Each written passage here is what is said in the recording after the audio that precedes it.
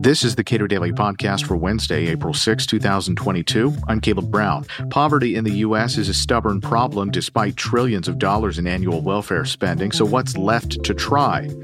Economist Colin O'Reilly suggests a massive deregulation on exactly the kinds of entrepreneurship low-income Americans might like to try. We spoke this week in Las Vegas. We've exploited a broad range of ways to address poverty, American poverty, which is not to be confused with third world poverty or extreme poverty that other countries face. But nonetheless, we have a certain level of income that we consider to be poverty in the U.S. What's left? Yeah, and unlike what we often hear from pundits talking on TV or writing articles about, we need more regulations to protect the little guy and to help bring down poverty and inequality. In fact, they've got it backwards. Poverty and inequality are raising consumer prices. They're preventing the small business from starting and benefiting the large business. They're reducing job opportunities for low-income families.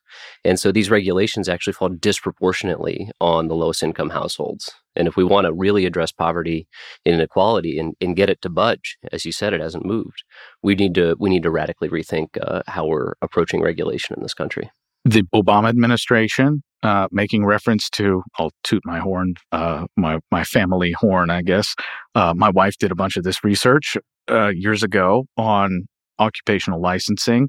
But aside from that mention from the Obama administration, again, late in the Obama administration, there's not much concern about that kind of regulation and its impacts on the poor, at least broadly speaking, from elected representatives on the left. Absolutely, yeah. So that was a glimmer of hope, and I hope that can be rekindled. I think there is some common ground here between left and right, or however you want to phrase it.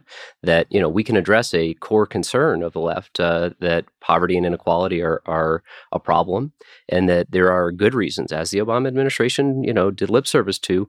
Let's address some of these occupational licensing concerns and get rid of the 1,800-hour requirement to get a barber's license in my home state of Nebraska and in many states around the country. One of the difficulties here is that a whole lot of welfare programs are federal, and a whole lot of that regulation is at the state level, and the incentives do not appear to be aligned at all to try to maximize for employment or entrepreneurship among low-income Americans. Yeah, absolutely. This is a problem at every layer of government, and there's been some glimmers of hope at the state level recently. Rhode Island recently did a pretty impressive effort to try to cut regulations, sort of put on a cap on regulations, or actually change the default from, hey, we'll leave the regulation here, to we're actually going to cause a reform. We're actually going to say you need to justify a regulation to keep it on the books, or sunset clauses. And that's happened at the state level. It hasn't happened at the federal level in the same way. And I think that the states should be an example for the federal government to take that same kind of action. What I mean is that you hear from the Obama administration, we need to address this. The feds don't really have any role in rolling back the overwhelming amount of regulation that the states are responsible for. Right. Yeah. Well, I mean, I think, the federal regulation does cause some of these concerns as well. I think a lot of the recent research has showed, 10% increase in federal regulations raises consumer prices by 1%. And that matters now. Everyone's feeling inflation, but cause of those higher prices has been the federal regulations. But you're right. We can't just do federal. We got to do state as well. And so I hope that some of the initiatives in Rhode Island are going to maybe make Connecticut wake up next door and try it too, especially if we start to see some success stories. So what do we see in terms of the relationship between a regulatory burden that predominantly falls on low-income people that prevents them from, grabbing opportunities as they see them, and the rate of poverty? Yeah, I think it works in two ways, right? Some of these regulations are written by the existing businesses to protect the existing businesses, to protect their monopoly, limit competition, and that blocks that startup, that blocks that entrepreneur. So that's gonna increase inequality.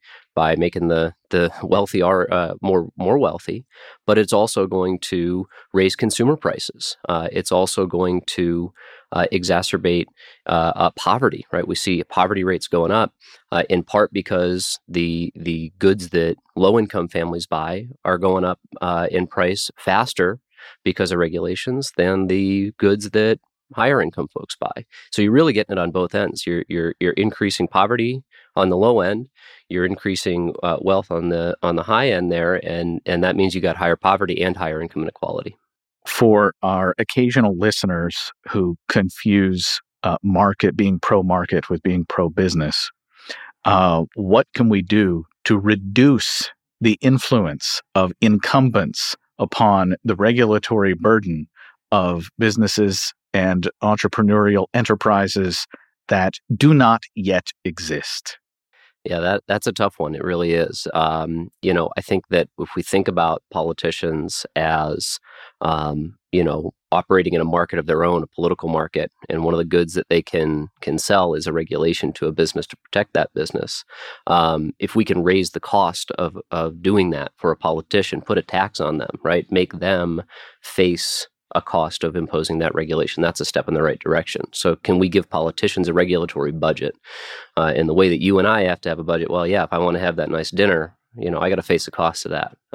Can we give politicians a regulatory budget and say, all right, if you want that regulation, that's costly. You got to think about that. There's an opportunity cost there. So what might that look like practically? Well, I think, sunset provisions are one way to do it. But I think there's other ways where you change the default, right? It's not all of these regulations are on the books forever.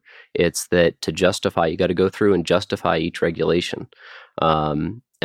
Or set a cap, right? Set a hard cap on how many regulations there are. And so if you want a new one, you can put that in. But you got to actually think about it, because now you got to take one away, and there might be an interest group that wants that regulation. And so is that a silver bullet? Is that going to solve it all? No, but it's going to move us in the right direction of making politicians think before they put in a few more regulations. Is there something about regulations that predominantly harm low-income people, that is to say, prevents them from engaging in some enterprise? Yeah, absolutely. We see this both internationally and in the United States. We see that the more steps to start a business, the harder it is to start a business, the more costly it is. And so if you got a whole lot of money, you can probably meet all of those compliance costs. But if you're just scrapping by and you're that low-income person starting that business, jumping through all those hoops, getting all those regulatory approvals, and especially you talked about state level, this is at the city level too.